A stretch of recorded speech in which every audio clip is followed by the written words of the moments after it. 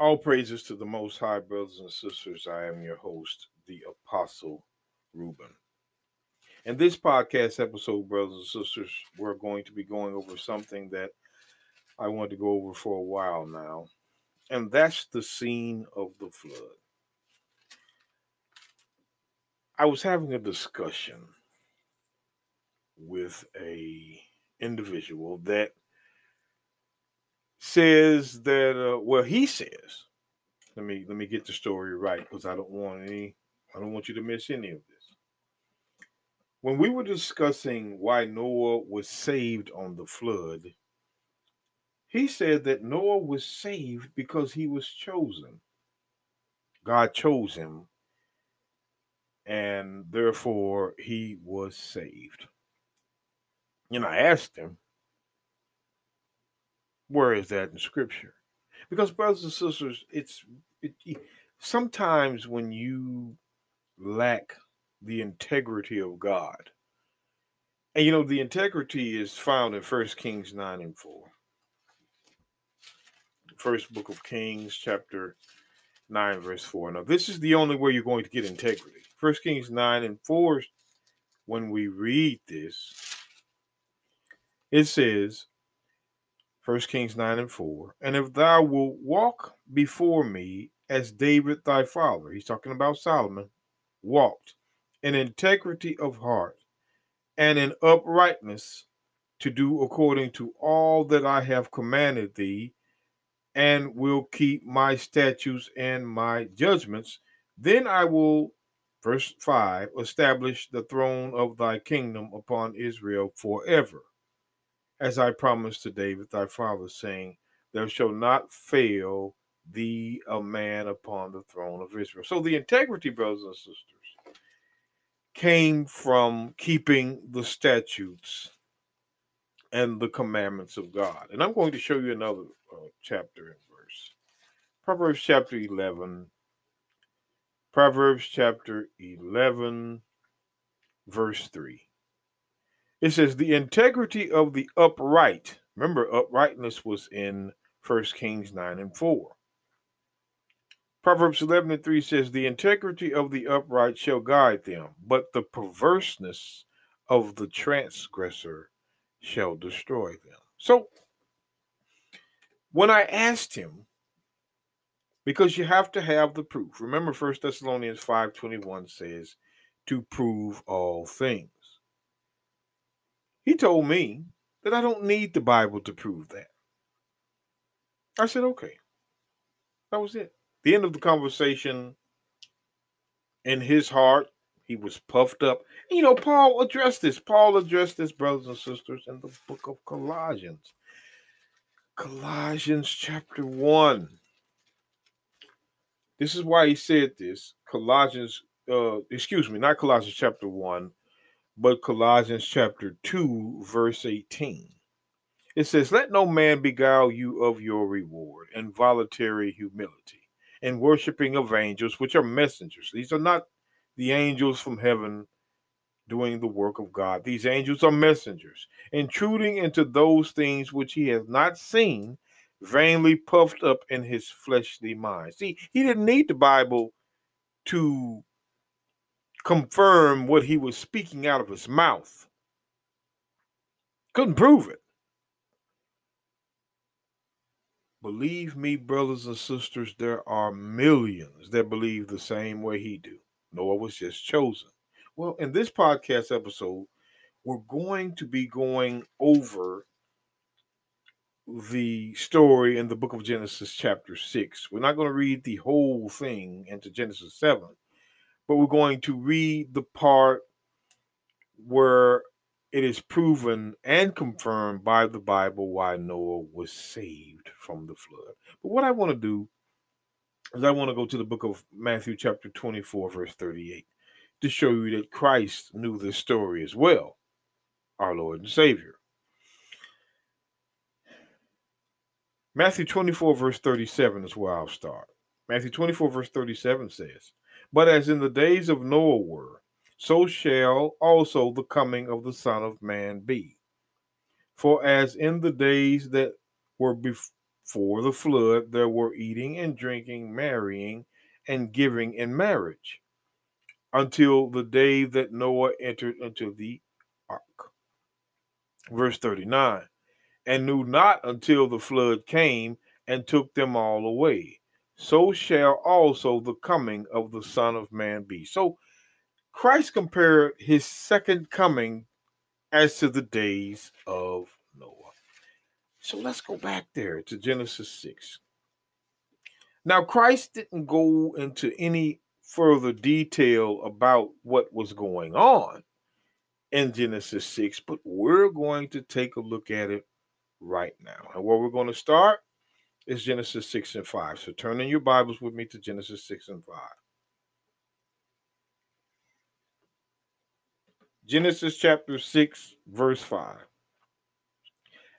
And God saw that the wickedness of man was great in the earth, and that every imagination of the thought of his heart was only evil continually. So the thoughts of man's heart was evil continually. And he was also trapped in wickedness. Now, what we want to do, brothers and sisters, is we want to define two words in that verse because we got to move on. We want to define wickedness and evil. Let's go to Genesis chapter 39 9. For sake of time, Genesis 39. I'm even before, and the reason why I'm going to Genesis 39, brothers and sisters, is because it's before the 10 Commandments came down from heaven, as it says in Nehemiah 9:13, from God, the hand of God, Exodus 32:16. God wrote this with his own finger, not the fire that Sesame DeMille shows you in the 10 Commandments. Brothers and sisters, trying not to give him an image, but with the hand of God and the body of God, as it says in Exodus 24, verses 10 through 12. God came down in a body and gave Moses the commandments. Exodus 24. I'm going to show you Exodus 24, verse 10 says, and they saw the God of Israel, and there was under his feet as it were a paved work of sapphire stone, and as it were a body. The God of Israel has a body. They try to say, oh, the Lord doesn't have a shape or form. He's spirit. But the God of it, this says that God has a body of heaven in his clearness.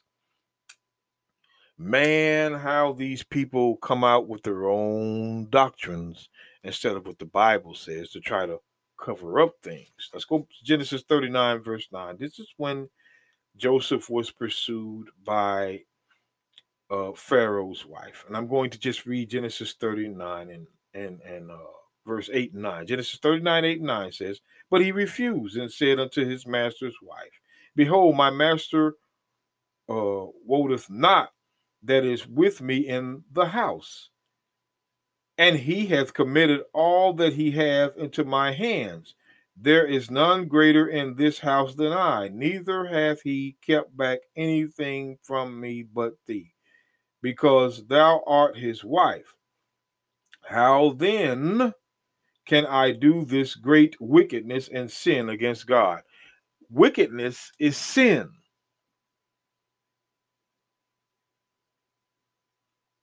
Wickedness is sin. Deuteronomy. I'm just pointing out. What I want to do is I want to point out what the wickedness is. There's no other definition for wickedness or understanding that the Bible has for wickedness than what we're reading. Deuteronomy 17, verse 2 says, if there be found among you within any of thy gates which the Lord thy God giveth thee, man or woman, that hath wrought wickedness in the sight of the Lord in transgressing his covenant. Verse 3. This I just read Deuteronomy 17, verse 2. Deuteronomy 17, verse 2 is the verse I just read. Verse 3, and have gone and served other gods and worshipped them, either the sun or the moon or any of the hosts of heaven, which I have not commanded. Verse 4. Then it be told thee, and thou hast heard of it, and inquire diligently, and behold, it will be, if it be true, and a thing is certain, that such abomination is wrought in Israel. So God was saying, hey, look, one of the ways we could be wicked is honoring other gods or seeing other ways of life before what the Bible says. But the point is, the wickedness is sin. Now let's look at evil.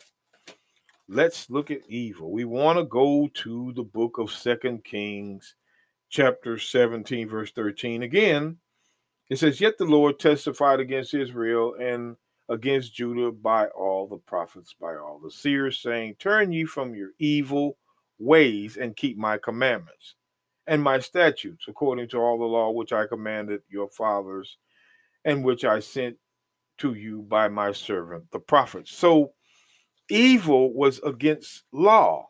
Let's go to another chapter and a verse. I'm showing you what evil is, because brothers and sisters, you will not get the definition or the understanding of evil anywhere else but here at A Light to the Children Ministries. I'm going to show you exactly what it is, what the Bible says these things are.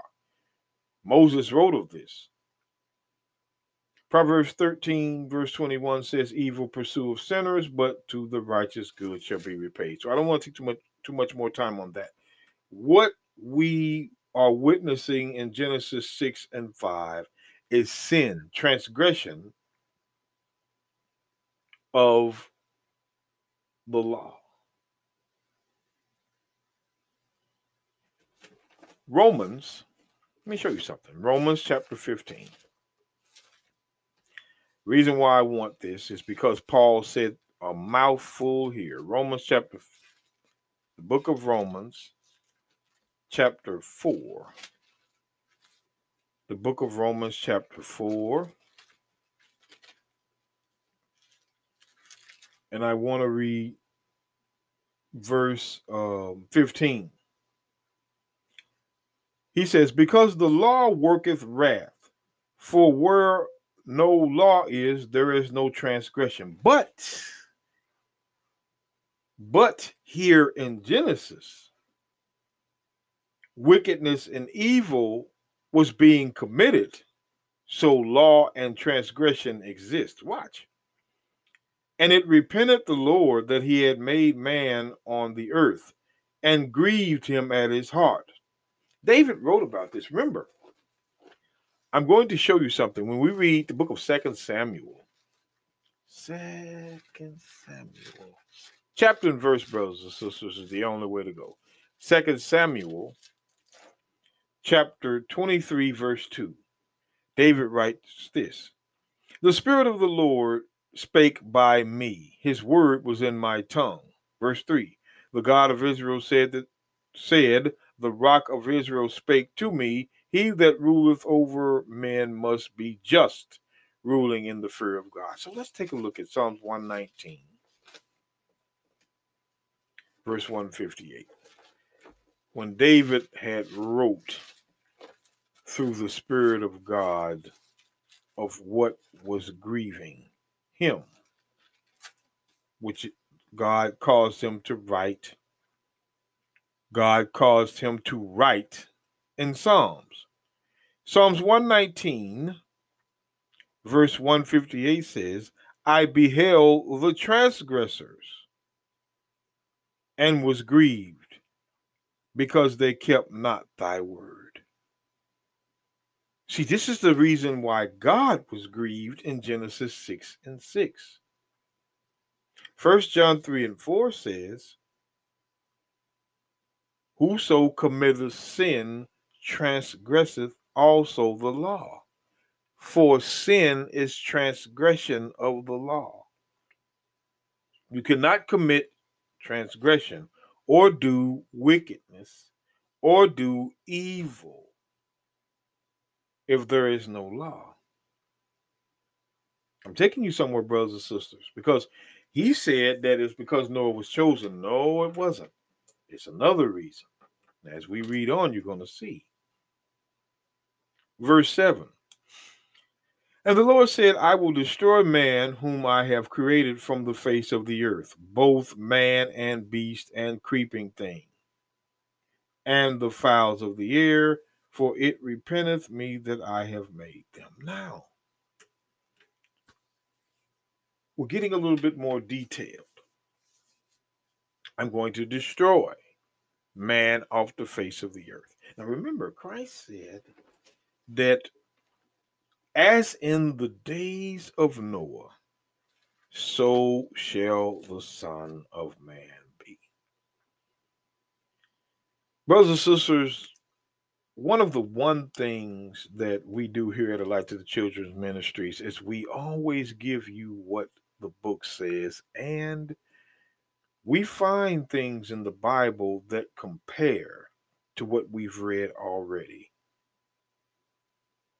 in the text. So in Genesis 6 and 7, for sin, God destroyed man off the face of the earth. Let's go to a prophecy. Remember, Christ says, so shall the Son of Man be when he comes. As in the days of Noah, so shall it be in the days of the Son of Man. I'm going to give you a prophecy that describes that. Because remember, Christ, if you're looking at the doctrine of Christ, he's only quoting what the prophets are saying, but he didn't go into it heavy.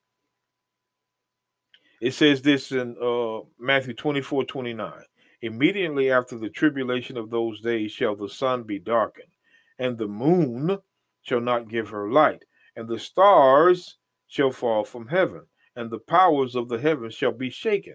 Then shall appear the sign of the Son of Man in heaven, and then shall all the tribes of the earth mourn, and they shall see the Son of Man coming in the clouds of heaven with power and great glory. With power and great glory. Let's take a look at the power.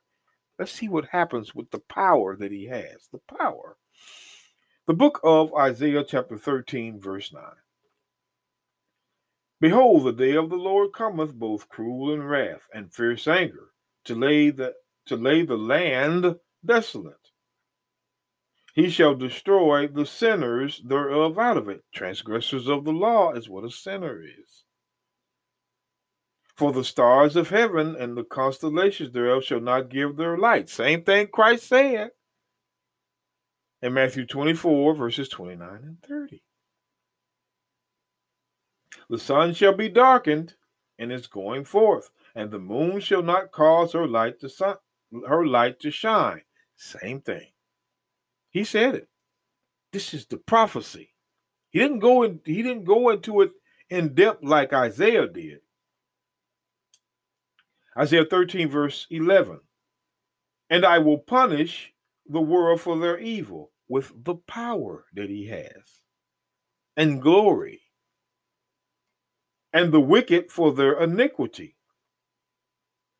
So remember, in Genesis chapter 6, verse 5, we're going to see two words that look exactly the same: wickedness and evil. Watch this, verse 11.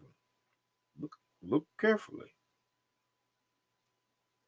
And I will punish the world for their evil, Genesis 6 and 5, and the wicked for their iniquity, Genesis 6 and 5. And I will cause the arrogancy of the proud to cease, and I will lay low the haughtiness of the terrible. Verse 12. And I will make a man more precious than fine gold, even a man than the golden wedge of Ophir. Now, brothers and sisters, I'm going to tell you what that means. We're going right back, because I want you to see to the vision of Nahum. Now, I was going to use Jeremiah 25 and verse 33, but I want to use Nahum 3 and 3 when it says, the horseman lifted up both the bright sword and the glittering spear. These horsemen is talking about war. This is how it's going to begin. When the sun is darkened, what you think darkened the sun? What do you think causes the moon not to give her light?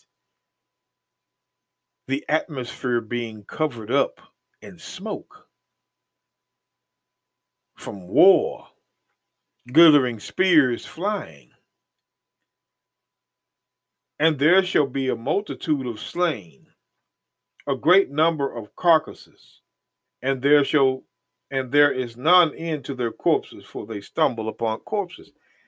Folk, dead bodies is going to start this thing out through war, nuclear war. And then when you go to the book of Isaiah, chapter 63, Isaiah 63, if that doesn't get it, Isaiah 63 is going to happen. Now, this is something new. I'm reading this. I've always known it, but it is so graphic. When it says in Isaiah 63, verse 3, I have trodden down the winepress alone, and of the people there was none with me, for I will tread them down in my anger, and trample them in my fury, and their blood shall be sprinkled upon my garments, and I will stain my raiment. For the day of vengeance is in mine heart, and the year of my redeemed is come. The redeemed is those that God hath redeemed from the curse of the law. I'm coming up with a podcast episode on that in depth. What Christ is saying here in these two verses, I'm going to do some killing as well. Verse 6 of Isaiah 63. And I will tread down the people in mine anger, and I will make them drunk in my fury, and I will bring down their strength to the earth. That means I'm going to take away their strength.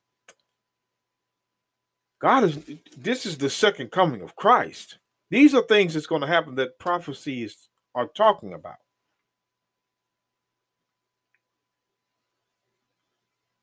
Genesis 6 and 8. Here's the key. But Noah found grace in the eyes of the Lord. Why? See, this is what he didn't want to tell me. Noah found grace in the eyes of the Lord. Verse 9. I'm going to show you why he found it.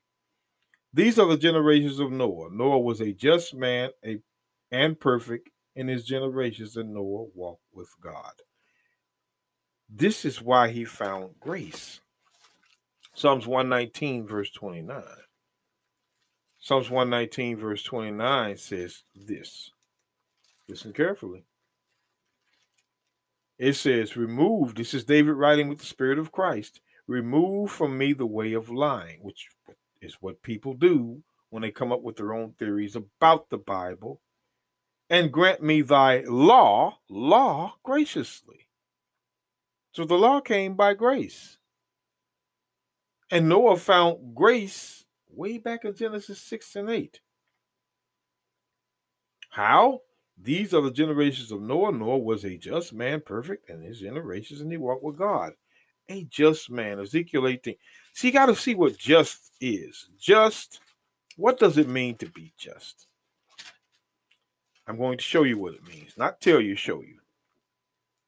Ezekiel 18, verse 4 and 5.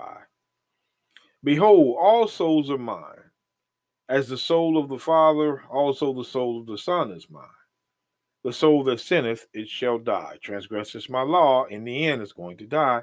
Verse 5, Ezekiel 18, verse 5, but if a man be just and do that which is lawful and right. So, a just man does what is lawful, and right. That is just. Let's go to Ezekiel 18 and 9. Let's drop down to verse 9.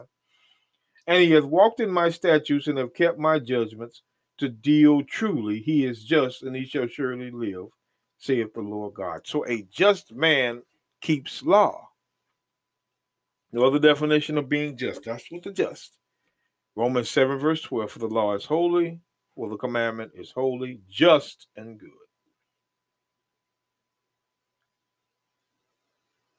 Perfect. 1 Kings 8:61. When you're perfect before God. Now, and believe me, brothers and sisters, I could take you to scripture read now in the New Testament, at least 6 scriptures that tell you that you have to be perfect before the Lord returns. Matter of fact, I'm going to make a podcast episode on that. We must be perfect. Oh, we can't be perfect. No.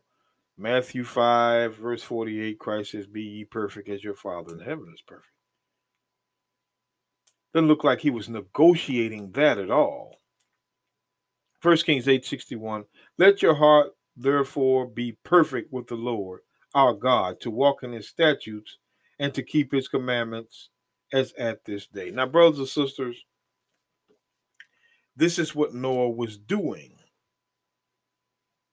He was keeping the law. Luke 1 and 6. See, Noah just wasn't chosen. He kept law. That's why he was saved. Let's look at Luke 1 and 6. Luke chapter 1, verse 6. Real quick. Luke 1, verse 6 again says, "And they were both righteous before God, walking in all the commandments and ordinances of the Lord blameless." That's righteous. See, a lot of people don't want to believe that that's what righteous is, but that's what the Bible says. And I keep quoting it until people understand that that is what being righteous is. It's keeping the commandments. And it can be done by flesh. The pastor can't lie to you. They were doing it in the Bible. And so can we do it. Nobody can tell us we can't do anything. Psalms 125, verse 3 says, "For the rod of the wicked shall not rest upon the lot of the righteous, lest the righteous put forth their hands and do iniquity." So if we, being righteous, put forth our hand to do iniquity, which is sin, then the rod of the wicked will rest upon us. I want to go back to this just for a second. I want to read chapter 1 verse out of Revelation. Revelation chapter 22. Now I'm going to show you. Revelation 22 verse 11 says, "He that is unjust, let him be unjust still. And he which is filthy, let him be filthy still." Now notice it says unjust. Unjust. He that is unjust. The unjust, the opposite of just is unjust. He that is unjust, let him be unjust still. Him that is filthy, let him be filthy still. He that is righteous, let him be righteous still. And he that is holy, let him be holy still. So even in Revelation, the last book of the Bible, he that is righteous, let him be righteous still. Those that keep the commandments, let them keep on keeping the commandments. Because in Genesis 7, verse 1, it says, "And the Lord said unto Noah," Genesis 7 and 1, "Come thou and all thy household into the ark, for I have seen righteous before me in this generation." Noah was righteous. 2 Peter 2 and 5. See, it wasn't because he was chosen, brothers and sisters. It's because Noah kept the law. He was saved because he kept the law. That's why he was saved. This is why you can never get an accurate story in the Sunday churches. Chosen, no. 2 Peter 2 and 5 says, "And spared not the old world, but saved Noah, the eighth person, a preacher of righteousness, bringing in the flood upon the world of the ungodly." And what does that translate to? 1 Peter 4:18. "And if the righteous scarcely be saved," because Noah was scarcely saved, "where shall the ungodly and the sinner appear?" So the ungodly is the sinner. What's their judgment? To those that keep breaking the 10 words. Exodus 34:28, Deuteronomy 4:13, Deuteronomy 10 and 4. What is the judgment for them? Brothers and sisters, Noah was saved because he was a law keeper, not because he was chosen. These are the things, brothers and sisters, that have to be proven to you. Just as the flood came upon Noah and he was saved, when you read Isaiah 66, verse 15 on your own, the next time it'll be by fire.